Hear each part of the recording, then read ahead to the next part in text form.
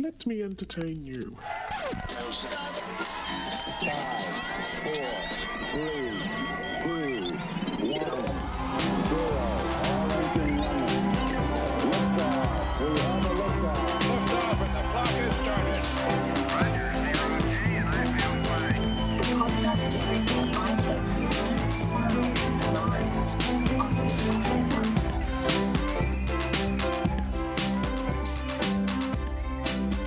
Hello and welcome to another episode of Let Me Entertain You, where I take you inside the minds of musical theatre.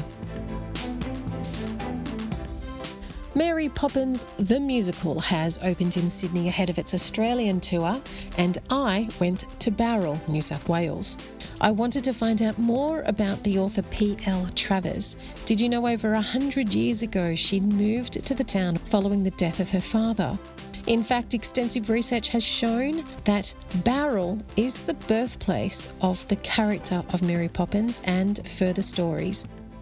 This is a fascinating podcast for any Mary Poppins fan and for the history buffs. I was thrilled to speak to Paul McShane. He and his daughter for years were researching and campaigning to have a very special statue erected in Bowral. So special that it turns twice a year so it faces the east wind. You will have to watch our videos and socials because we captured it on film, and it is definitely something that you can't miss. We're interrupted more than once by tiny little fans that wanted to climb the statue and get their photograph taken. We also visit the original home of P.L. Travers. This is truly a podcast not to be missed. Without further ado, from the Mary Poppins birthplace statue in Bowral, my guest, Paul McShane. 1, 2, 3, 4. Going throttle. Hello, Paul McShane. Hello. Hello, how are you? I'm very good, thank you, Elizabeth. So here I am in Bowral against this magnificent Mary Poppins statue. Tell me more about her. Oh, well, the statue commemorates the fact that when it was erected 100 years before, the author of Mary Poppins... We've covered a good... Maybe Mick Week might have been better to do this, Oh, it's all good. It's all good. but it's lovely to see us so popular with the kids. Isn't it? Yeah. Are you guys going to be long? Just so we know, we can pull him away. No, that's all right. Did you want to get your photograph in while we're setting up? Oh, they're just going to play. Like, he loves Mary Poppins. So. Oh, really? Okay. Yeah. Have you seen the statue before? No. All right, well... You know she's magical, she actually can move. She moved. Yeah, she moves. She turns around twice a year. Oh, wow. Sorry for you. No, it's all good. That's what she's here for. That's a really cute shot, actually. Doing a job. Hello, Mary Poppins. Robin, Aikita, come on, let's go on the swing. Swing? Let's go on the swing inside. Back for that, okay. Yeah. Yeah, we've just gone to the Mary Poppins musical in Sydney. All right, yeah. It's a fabulous production. Great show. It Yeah. was like Blown away. blown away by it, so yeah. Well, I'm I've... sure we'll be back. You don't get this opportunity every time.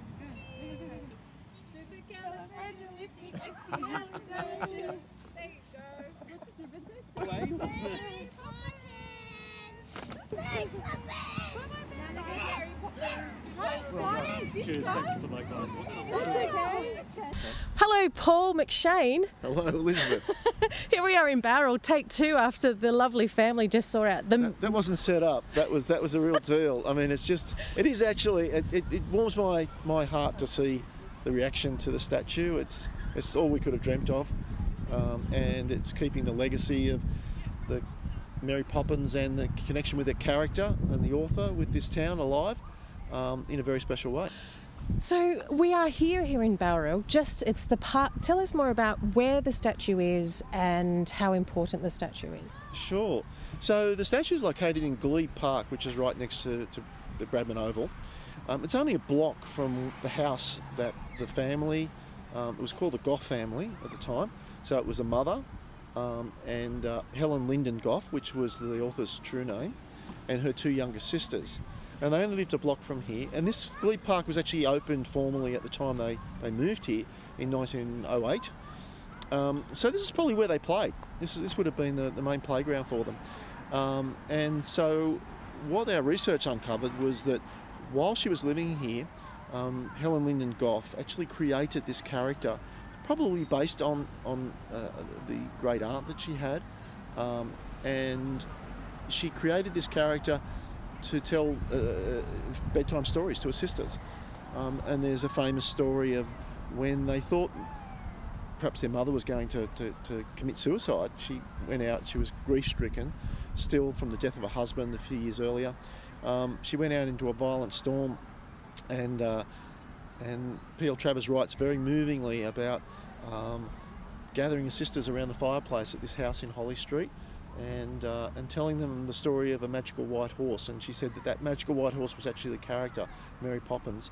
But there's other evidence that her sisters have provided, and elsewhere, and she herself has provided, that the character came into existence, the actual nanny character came into existence while she was living here. Because a lot of people are getting to know P.L. Travers. So she was born in Maryborough, and then she came here after the death of her father? Yeah, look, I mean, she's a fascinating character, and I'd recommend highly, which is what we did, to find a copy of Valerie Lawson's biography. It's come out, it's been reissued with a new title now as Mary Poppins She Wrote, but it was published in 1999, and we used that as a resource. We actually, Melissa, my daughter, and I, who we jointly have worked on this project for many years, we interviewed Valerie very early on, and she encouraged us actually to go to the State Library and look at the primary sources, which was terrific advice, because we did that, and we found out elements of the story that Valerie hadn't really covered. They weren't central to her biography narrative, but for us they were really significant about her time here in Bowral. So that was the beginning of sort of discovery, and it became more apparent as we went along. Our interest in it, where we got involved, was I was involved in the book industry at the time, and I was organising book festivals and reading programs and other things, and I was awarded a Churchill Fellowship to travel around the world to look at book towns, and we proposed the Southern Highlands as Australia's first book town. So as part of that, my daughter Melissa and my wife Sue joined me for a large part of that trip in Europe and England and Scotland. Anyway, when we got back, we found out about this Mary Poppins thing. Melissa said to me, look, all those places overseas we went to, they all had statues to the authors, and, she was a bit flummoxed. She was only 10 years old at the time, but she'd worked out, we're not really doing a good job here of, we've got Mary Poppins. So it was then we sort of really started researching it, and going up to the State Library, and they even gave Melissa a reader's card, which she was underage for, but they were quite bemused by this girl coming along with me. And yeah, the story sort of unfolded from there. And there's just been so many twists and turns and stories within stories. It's been just a really fascinating sort of 10 years it took to bring it all together. I think that's what I find fascinating about this story is a lot of people may think, obviously she was born in Queensland in Maryborough, but the idea of the story of Mary Poppins came from here in Bowral. Yeah, look, I think it was an amalgam of different things that had happened in her life to that point, but whole characters were taken in her stories. Whole characters were taken from Bowral without even changing the name. So that's a pretty good indication that Bowral was quite central to it, and certainly in Maryborough, even though it's depicted in the movie as being quite important, the fact is that she left Maryborough by the age of 2 or 3. Nobody remembers a lot about being 2 or 3. Certainly her memories would have formed more sharply with her experiences later and the death of her father. But when she came here, the whole family was in a period of grief, and that would have been a period creatively, how to assimilate that, how to, deal with that trauma. And that's the way she dealt with it. She dealt with it the way humans, storytelling is the way humans for millennia have explained the unknown and the fearful and the like. And she did exactly that when she told that story of the magical white horse to her sisters. When they thought, or she thought, maybe the sisters didn't really know, they were too young, but she thought her mother was not going to come back, at least not alive. When you mentioned before about real people from Bowral who are named in the book, I believe there's something like a butcher or something. Well, yeah, there's, look, the main one's the sweet shop owner. There was actually, I remember talking to old Ted Springett, so Springett's Arcade in Sydney, before he passed away, and he remembers the sweet shop that she referred to, and there were actually two gigantic daughters, just like is depicted in the book and the movie. There were two gigantic daughters who were part of that sort of business operation. Various other characters as well, again, taken without even changing names. So, so that was a pretty good indicator. The layout of the town, the vibe of the town, and that, I think she probably took some elements from, she lived in Ashfield later, there's probably some elements from there because that was also near a park, and, that was a good argument too. Look, there's probably, certainly her Aunt Ellie was probably the archetypal figure on which Mary Poppins was based. Right. And she had this habit, even while they were living here in Bowral, of travelling down from Sydney and like she would sort things out. She was the boss, she was the matriarch, and she came in and took charge, and, she was living here, the family were living here, basically, Aunt Ellie paid the rent in the house for them while they were living here. So, she was sort of, had that role of protector and, guardian, I suppose. And so Mary Poppins has aspects of that, particularly the blow-in, blow-out sort of idea, and the idea of coming in on the east wing and out on the west wing and all that sort of thing. Because of you're referring a lot to, obviously, the movie Saving Mr. Banks. The movie, that particular movie, it's great that any attention's paid to Mary Poppins. It was a little bit of a shame, at least from Barrel's point of view, that the ending was, I guess, creatively adapted because it doesn't correspond to what really historically was more accurate. And what was historically more accurate is that, whereas at the end of Saving Mr. Banks they depict the character going and saving a mother riding a white horse, in fact that was a creative adaptation based on what actually happened here in Bowral. But I can understand from a movie point of view, from a plotting point of view, don't have a whole change in town and stretch it out by years. It would not make sense. So they've just had to take some creative decisions around that. But in fact, that key time connected with the white horse, the creation of the character, all happened in that sort of 10 years that she was growing up here as a teenager herself in Bowral. Because the musical, which is now playing, it's in Sydney and will be touring around Australia, is based not only on the stories from P.L. Travers, of the Mary Poppins stories, but also of the movie that starred Julie Andrews. Yeah. Look, undoubtedly, I think when you look at the history of the creative property that is Mary Poppins, you can see that even though she did not like, apparently, the Disney treatment, in fact it was needed because the books by then had started to wane in popularity. Disney just recharged it and gave it a whole new creative force with that movie. I mean, I remember seeing that movie myself. It's probably the first movie, maybe the second movie I saw as a youngster. I think I saw Snow White before that. But I can remember, I think we went to Bathurst. We drove to see that movie, and it had huge impact.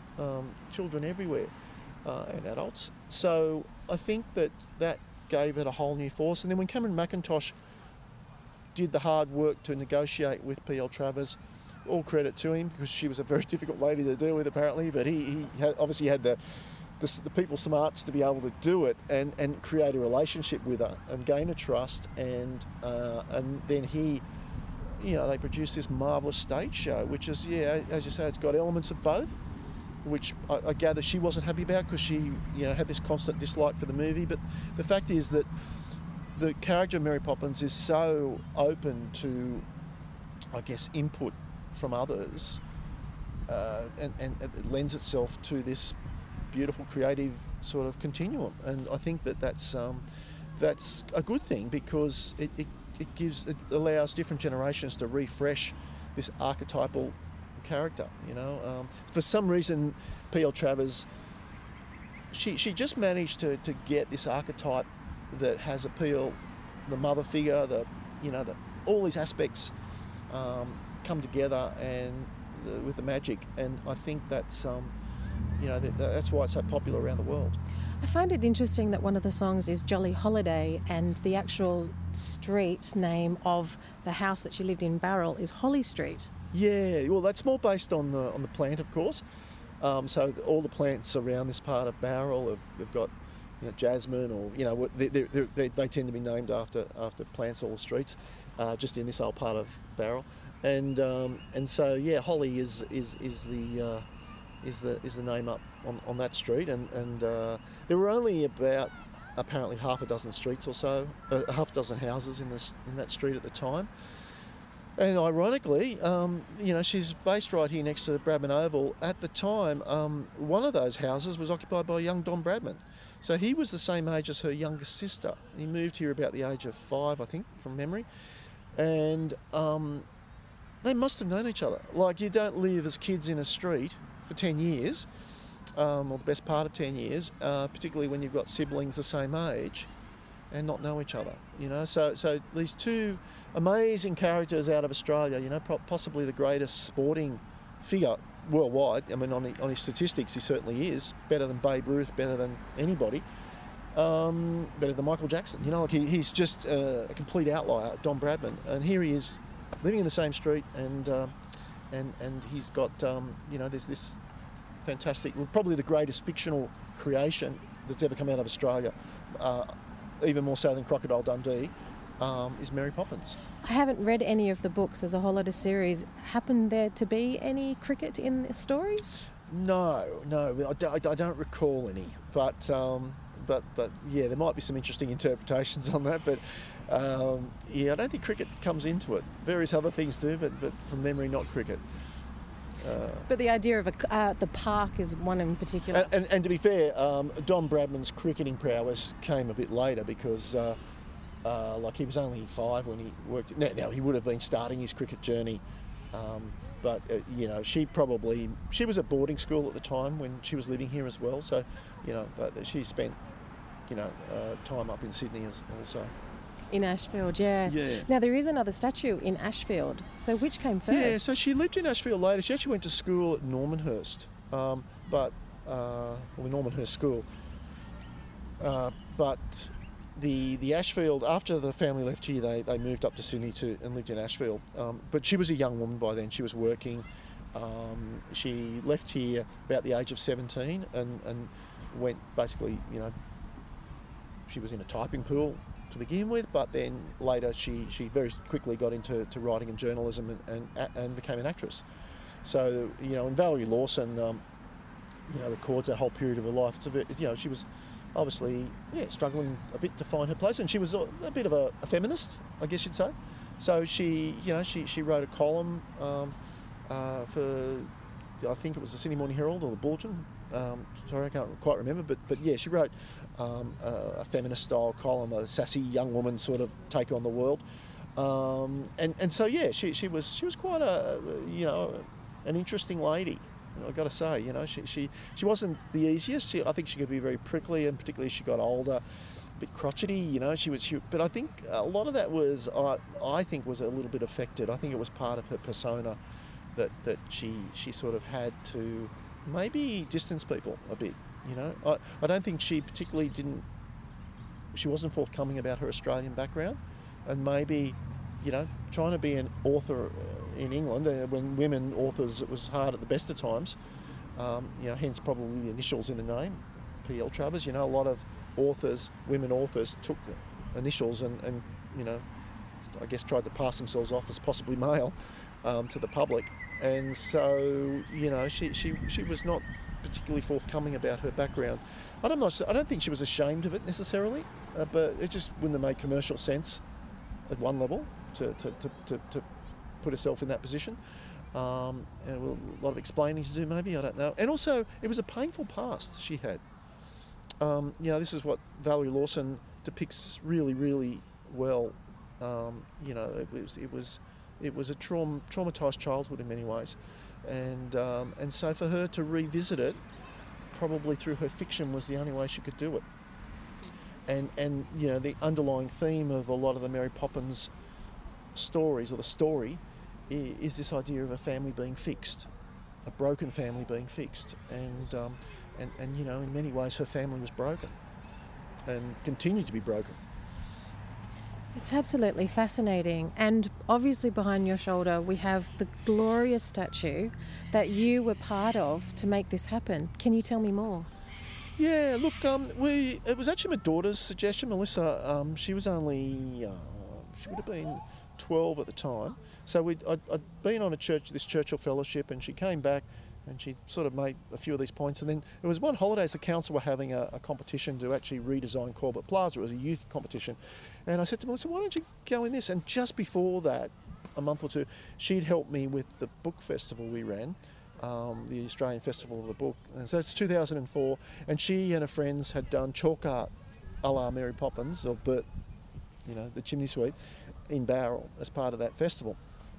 So to overcome her boredom, in part, she created this concept to commemorate Mary Poppins, and she entered that.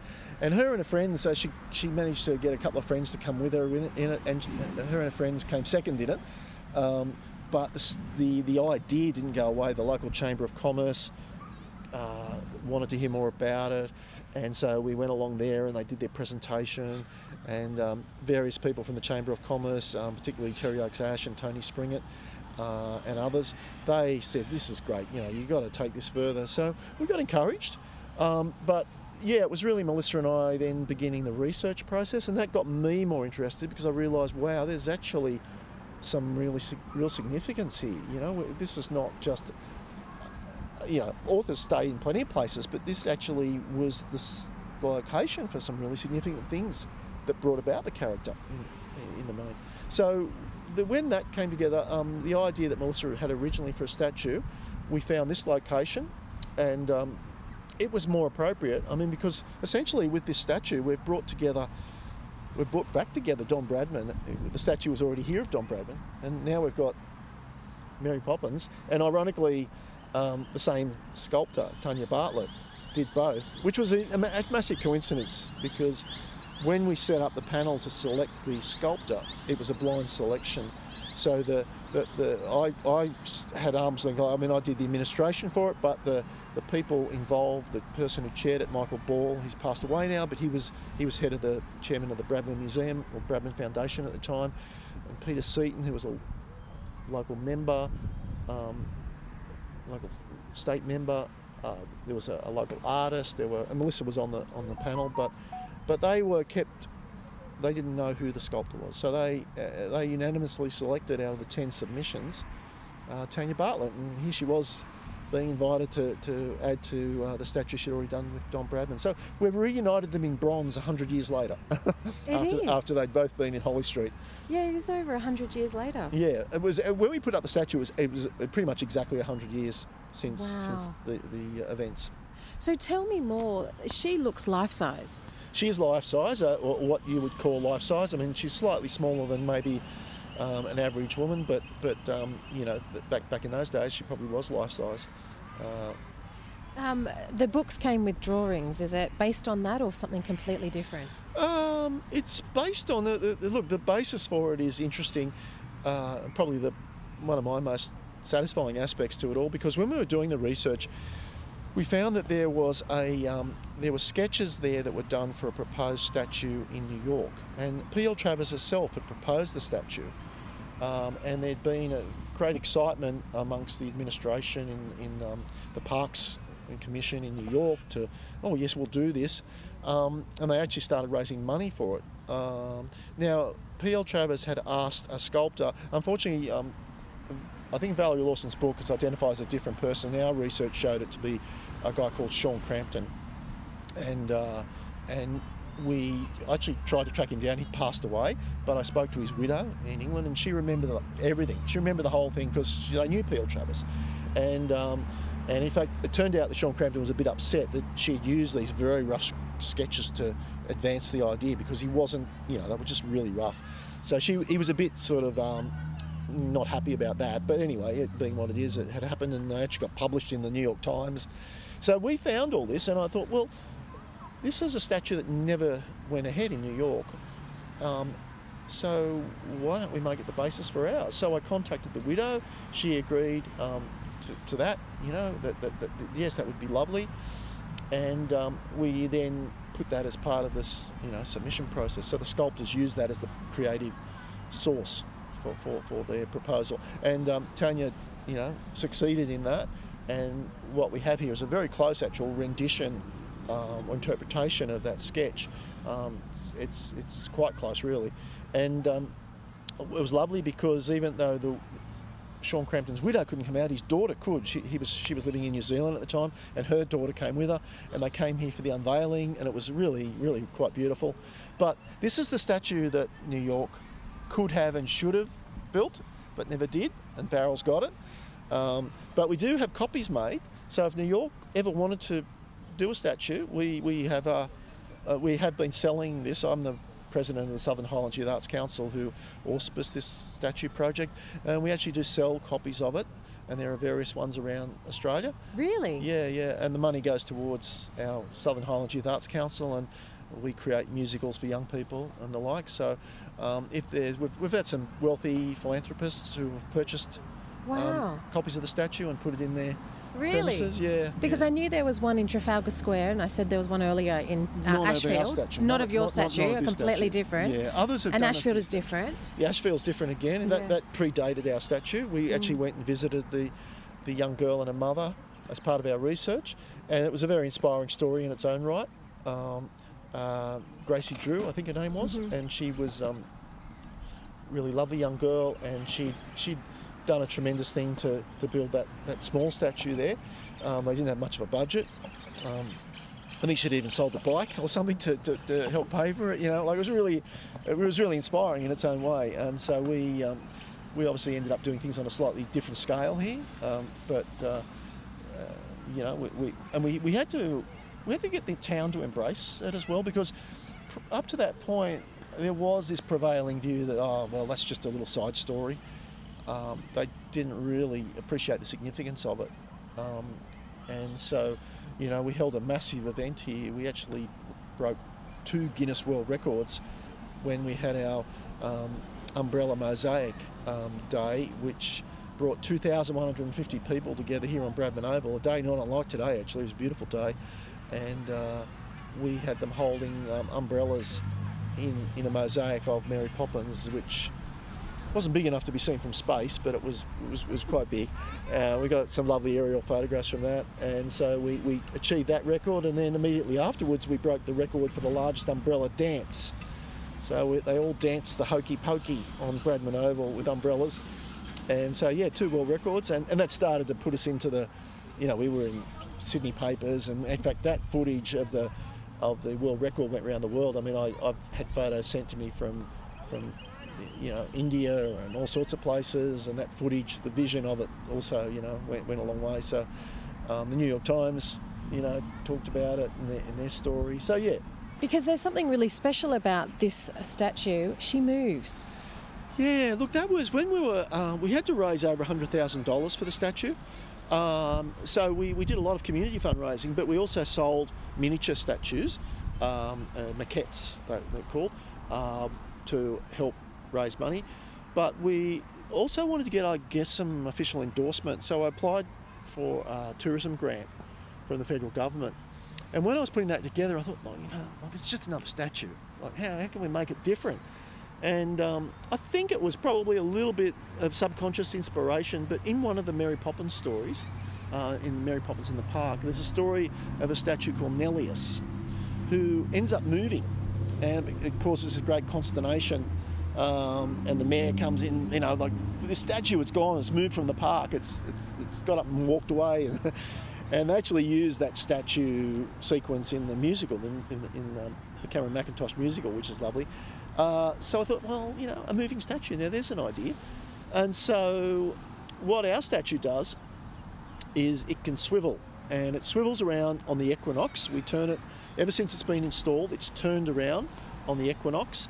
So that's in March and September. And that's when day equals night, and it's the traditional change of season. You know, you're going into winter or summer.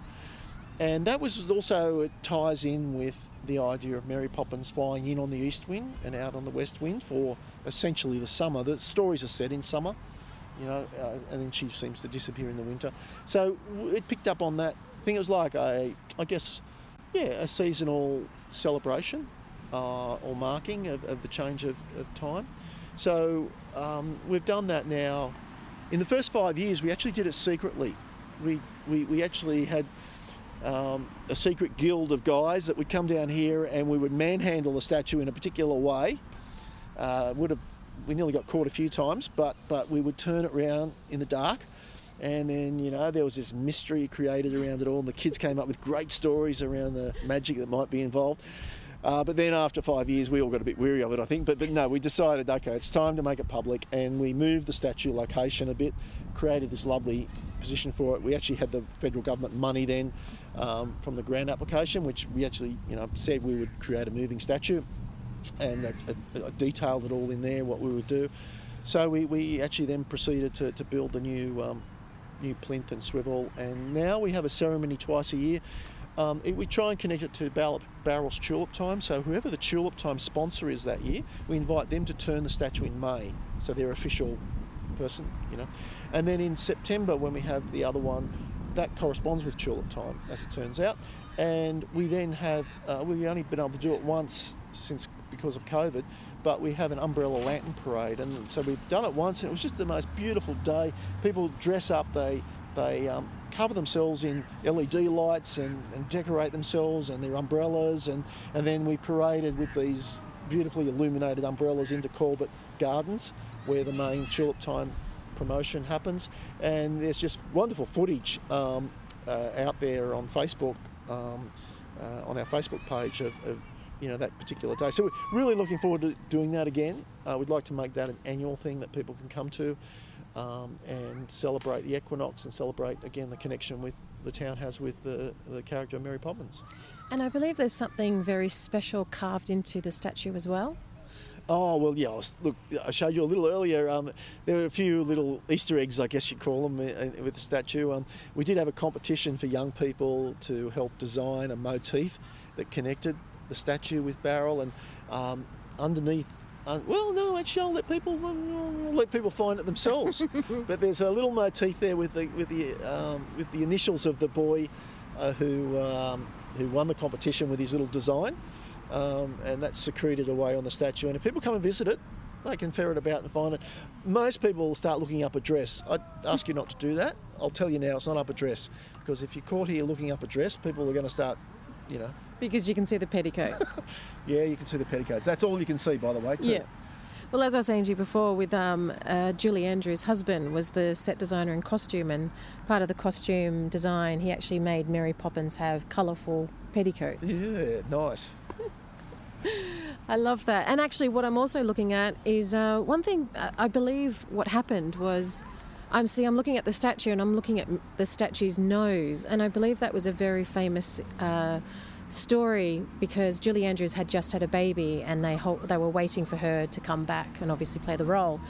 And P.L. Travers gave her a phone call, and she said, "Well, Julie, you have the nose for it." You have the nose for it, yes. So it's a very sweet nose on that. Yeah, well, that was part of, you know, because when so Mary Shepard, who did the illustrations, she was actually the daughter of E.H. Shepard, who did Winnie the Pooh, and she had been sort of found, I think P.L. Travers actually sort of more or less found her, and as an illustrator, and so she came up with this, and look, Mary Poppins had this aspect, certainly in the books, that the way P.L. Travers had depicted her was that she was sort of plain, but she was very, she had a pretty high opinion of how she looked. So, if anything, perhaps Julie Andrews was too beautiful, a lot of people said, for the role. You know, she wasn't plain enough. So there was that little idiosyncrasy about the character, that she was very proud of her appearance and very, very, you know, but in fact, in reality, she was meant to be quite plain. So I'm not sure how that was sort of really carried off by Julie Andrews, but yeah, look, who can fault Julie Andrews for that performance? And I see here the parrot umbrella and the bag. Yeah, so look, they're two sort of iconic attributes of the Mary Poppins character. The parrot-headed umbrella is interesting. Like there was apparently when she was younger, before she moved to Barrel, it's said that there was a maid who worked for them, the family at the time, who owned a parrot-headed umbrella. So it's, it'd be quite possible that a young girl would be fascinated by something like that. And keep that as a motif going forward. It was suggested maybe Aunt Ellie had one, but I don't know about that. I think she was a fairly proper lady. I don't know, she would have indulged in sort of, things like that, but who knows? Yeah, that's another one of those little mysteries, but it seems like it's something from her past that she's, like many of the things here in Barrel, and no doubt elsewhere, that she's brought forward.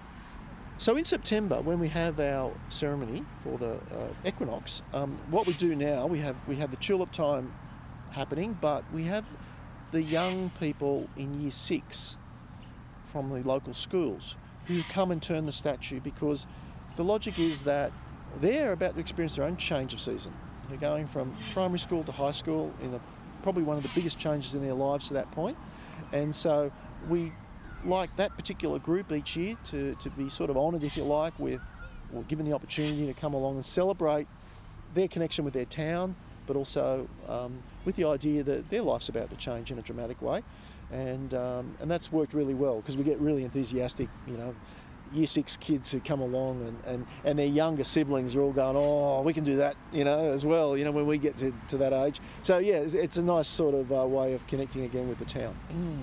Well, it gives us a whole fresh sort of group each year as well, so those Year 6 kids, they realise, well, this is my year to do it, I better turn up. Because it is beloved. As we were standing here, we had tourists turning up that had seen the musical, came down, and were all over this statue. It must make you really proud to know that people are coming down, just like ourselves, to see what you created, you and your daughter. I mean, nothing to do with me so much, or my daughter. I've got to say that, in a way, what I was able to do with Melissa in this, it's an interesting parallel, because, here was this girl who deeply loved her father, who lost him at a very young age, 8 years old or thereabouts, and had that trauma for the rest of her life. Arguably, the Searching for Mr. Banks movie, this theme of that she was constantly looking for a father figure again in her life. So, here we are 100 years later, and there's this parallel of a father and daughter being able to do something like this that's bonded us together, because, this statue represents for us a lot of things, And we had a little pet dog at the time called Miletus, and he was a little Maltese Terrier, and he got pretty old by then. And just after we put the statue in, it was time for him to go. So we brought him down here, and he came around. I think he cocked his leg on. The statue was in a different spot then, but it was just a thing for her, for us as a family. It was, because it's been a journey for her and my wife Sue, and it's consumed us a little bit, I've got to say, for a time, but in a nice way. And I think, a pretty stark parallel to or contrast, to what the author experienced 100 years before. That father-daughter relationship, like mother-daughter relationship, mother-child, father-child, it's elemental, isn't it? Yeah. Yeah, you're right. It is something 100 years later, and a father and daughter coming together to create and immortalise what P. Ellis Travers actually created herself. Yeah, and really be playing out similar themes in a way,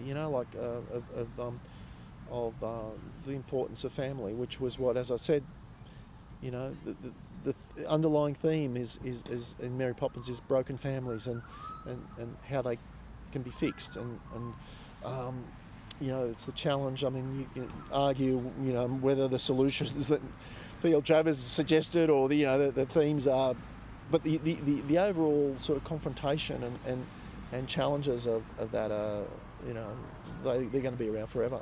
Those same themes. Do you think she'd be happy with this and the musical and her being immortalised, her creation? Oh, gee, that would be really hard to say. Look, she was she had a very opinionated person. She made herself clear. I think, personally, that I think she'd be pretty happy with what's happened here. I think the way she spoke about Bowral to her friend Patricia Feltham and the instant way that she connected, now we haven't really covered that, I don't think. So when we were researching this story, a really key thing happened. There was a lady called Patricia Feltham who'd been to Bowral previously, probably about 5 or 6 years before, and she talked about Mary Poppins and P.L. Travers and the connection. It turned out that P.L. Travers had known Patricia Feltham for 30 years or so. She was a younger friend, and Patricia had been a companion, a travelling companion and friend for many years. But her sister had moved to Australia, and she said to P.L. Travers one day, "Look, I'm going away. I won't see you for a while. I'm going to Australia. So, if I'm not around, that's why." And P.L. Travers said to her, "Where in Australia are you going?" And she said, "Oh, you won't have heard of it. It's not Melbourne, it's not Sydney. It's a place called Bowral." And straight away, P.L. Travers shot back at her, "The Jib." And Patricia didn't know what she was talking about. The Jib is what locals call Mount Gibraltar, which is the dominant landform in this area and can be seen, from the home up there in Holly Street. And then it all poured forth. Up until that point, Patricia Feltham knew nothing about P.L. Travers' background as being born in Australia and what happened. And it all came out. And so when she came here to Australia to visit her sister, she was desperately trying to sort of explain to people, look, you've got this legacy, this literary connection that is just amazing. I don't know that people were dismissive of it. They weren't. But, it didn't get a lot of traction. So as it turned out, at the time when Melissa and her friends were proposing this commemoration with a statue and the like, Patricia Feltham visited again, and we met her, formed a great friendship, and she was very supportive. She was a bit unsure. I mean, we make the claim that Bowral is the birthplace of Mary Poppins. We mean the character, not the author. I mean, P.L. Travers or Helen Lyndon Gough was born in Maryborough in 1899. Undisputed. But the character, the fictional character of Mary Poppins, the evidence is overwhelming that this was her birthplace. So that has been the contention around, putting a lot of effort into all of this project.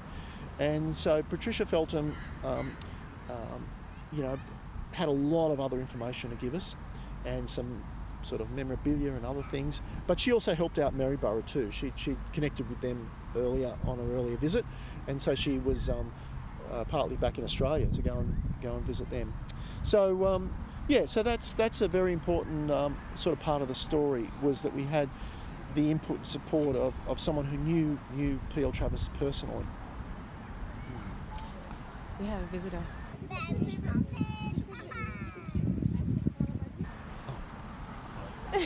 Hello. No, not at all. It's all part of the attraction. While we're here. Would you like to get your photograph taken or something? So we're about to. So what's the significance of Mary Poppins and Bowral? Are you the experts? They just watched the very original film. Oh, the Julie Andrews one. And it was amazing just how they were just completely mesmerised, because they don't make films with that magic anymore. Aspect, and also the blowing in on. You would have seen in the movie how she comes in on one wind and out on another. The stories are all set in summer, in the original story. So they, the idea of the change of seasons are a big aspect of it all. We certainly have that here in Bowral. We have a change of seasons. Yeah, you want to. So Does what it? happens is. Oh my God, she's spinning. Here we go. Basically 90 degrees. God, she's spinning. I can't tell you what this feels like to actually watch this. I feel like there should be an orchestra playing or something. We need to do an oil change. Yeah. Oh my God, she's spinning. Mary Poppins is literally turning. So that's about where she'd end up on the next change. That's unbelievable. So when it comes to spring and the equinox, she'll be blowing in on the east wind. But this is only a special rendition today. You're very lucky to have been here.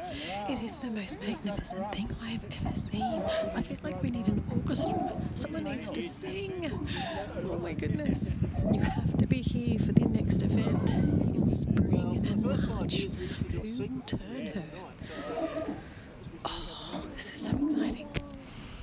I love when people just go on Facebook. It's moved. Oh my God, she's spinning. Mary Poppins is literally spinning. This is an event you cannot miss. September and March. Oh my God, you have to see this. And this is it. Now we are going to P.L. Travis's original home in Barrel. Okay, let's get in the car. Okay, here we go. We're gonna go and see.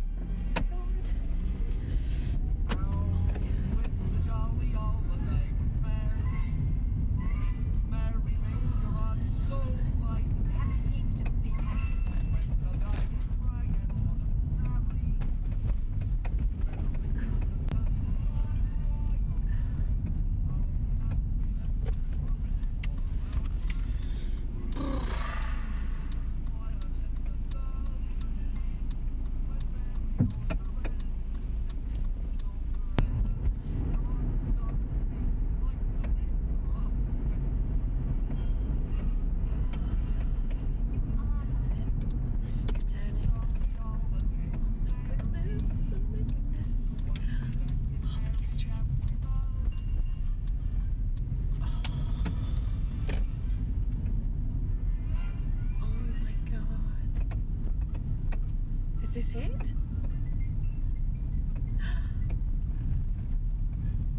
Oh my God, it has a bird feeder. Oh, wow. Oh, wow. Oh my God, it's so beautiful. It's not an old Weatherbourne. It's not. It's got shut. It's.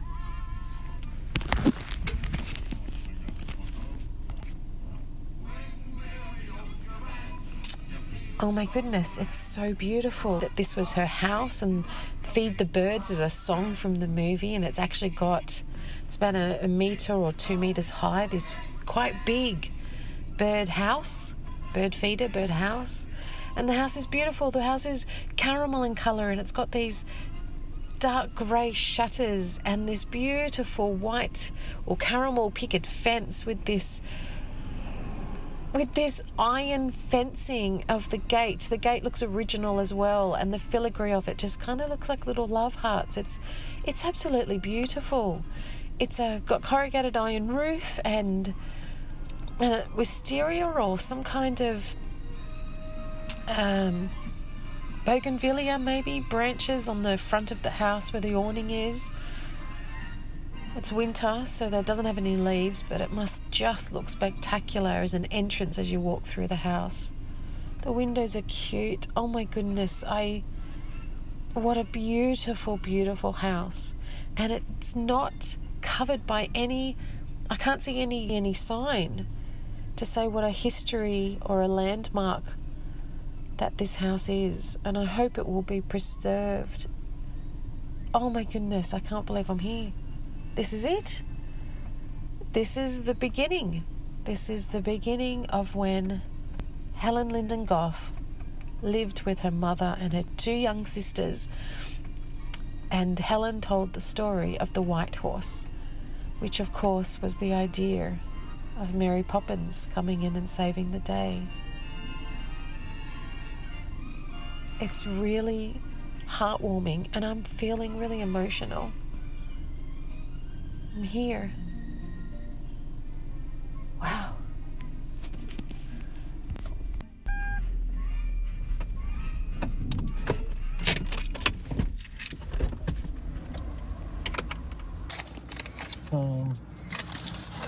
Yeah, so this is taken, we think, in Holly Street in 1915.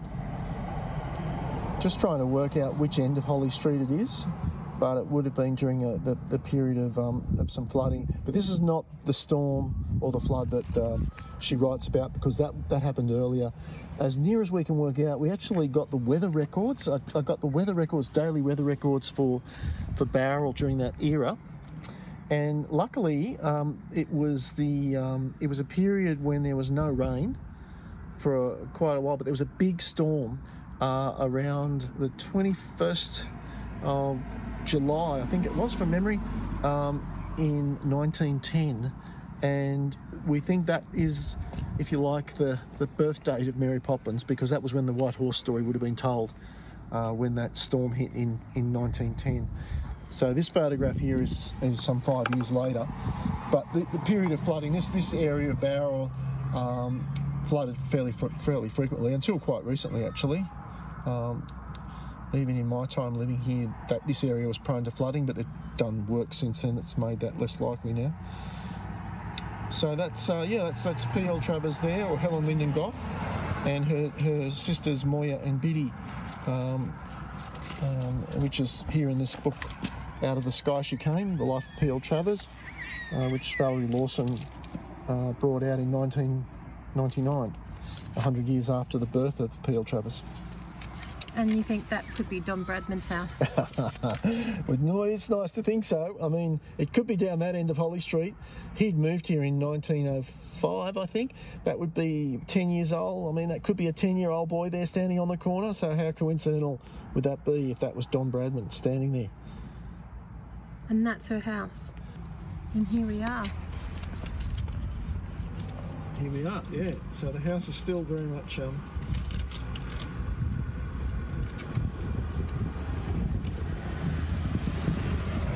It was a cover that Snapshot magazine did at the time when we were promoting the Guinness World Record attempt. So. And you won two Guinness World Records. Two Guinness World Records. The largest umbrella mosaic with 2,115 people, and the largest umbrella dance. So we did two Guinness World Records on one day. I don't think many people can say that, can they? No. Not in one day. Not on one day. Yeah. So it was a great community effort. Really inspirational to see so many people come out and give up their Saturday afternoon. And that evening we had a screening, an outdoor screening on Bradman Oval of the Mary Poppins movie. Yeah. And so many kids saw that on the big screen. And we had a fireworks display afterwards. It was just the most magical day. People came up to me years later. They'd stop me in the supermarket and tell me what a great time they had. So it was fun. So if the statue is 10 years old, do you think you'll mark it with another big event? I don't want to promise anything because I just don't know. With the way we're at the moment, we seem to be going from one disaster to another.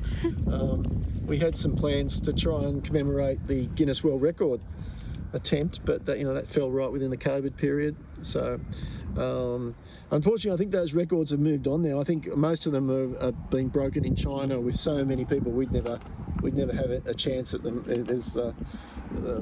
My understanding is now they've moved on to much bigger numbers. So we got it at just the right time. But this college was available to budding writers, children's authors, as a fellowship. They have the Varuna Fellowship. Well, one for children's authors I think would be very appropriate. People, they could come here, live in Bowral for 6 months, write their book. What a marvellous thing that would be for a philanthropist or organisation to support something like that. It would preserve the house.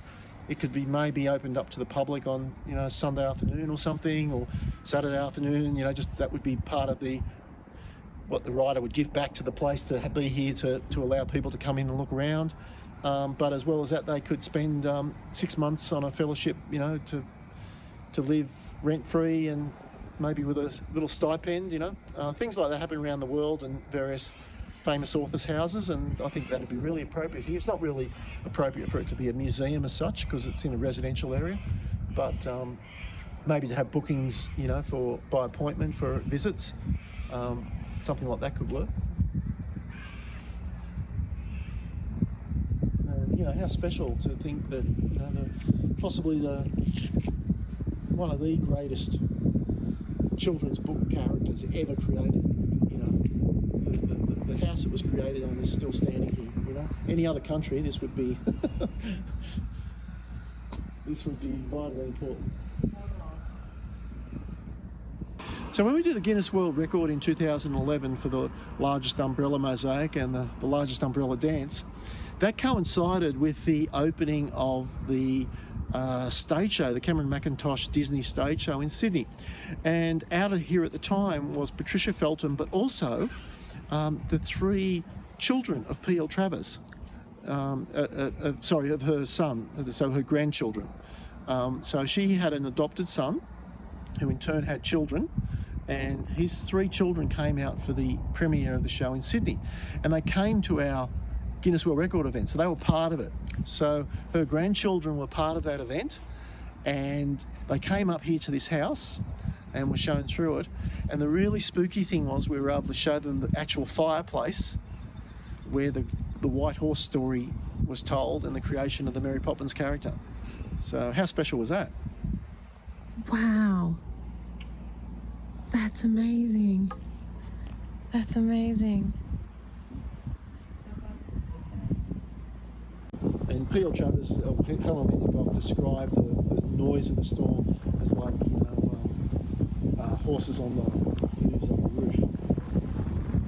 And in fact, when we did the research, we found that in Bowral at that time, when the news reports, they had they reported that one of the shows, there was a show being done at Mittagong that had to stop performance because the storm was that big. So it was a massive, massive storm. Wow. Talk about spooky. I can't believe it's the 30th of July. So that's 112 years plus a week since P.L. Travers was here in this house and told the story of the White Horse. Paul McShane, it has been an absolute pleasure to talk to you. Thank you so much for your time.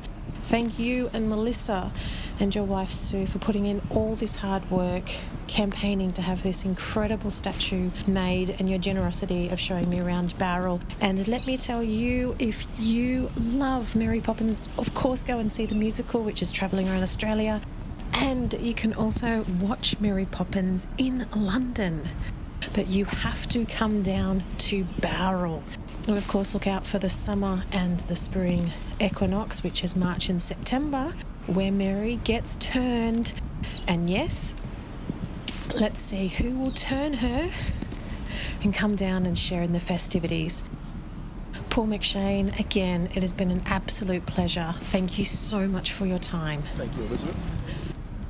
P.L. Travers, Helen Lindengoff, wherever you are, thank you so much for the gift that is Mary Poppins.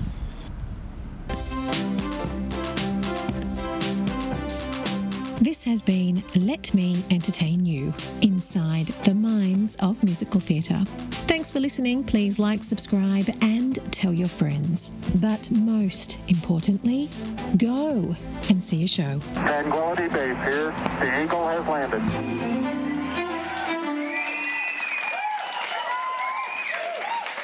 Nice to be in orbit.